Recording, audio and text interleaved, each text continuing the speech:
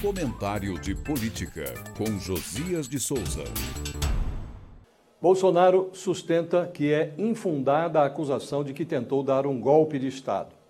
Intimado a prestar depoimento nesta quinta-feira, teria a oportunidade de refutar os indícios e as provas que a Polícia Federal diz ter colecionado contra ele, mas confirmou a intenção de silenciar durante o interrogatório.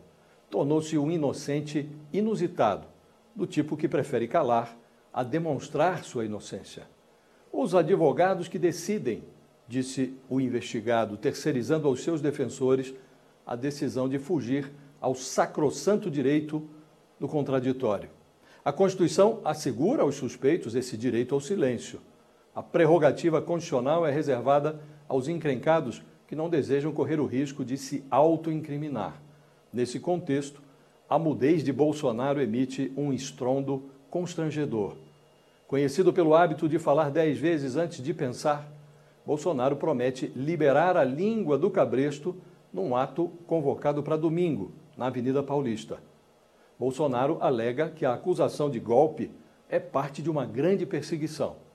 Para comprovar essa tese, ele precisaria demonstrar que há um complô das revelações feitas pelo delator Mauro Cid, com o vídeo da reunião em que expôs a trama golpista aos seus ministros e 2 dezenas de áudios e mensagens que expõem conversas vadias de seus cúmplices militares e civis.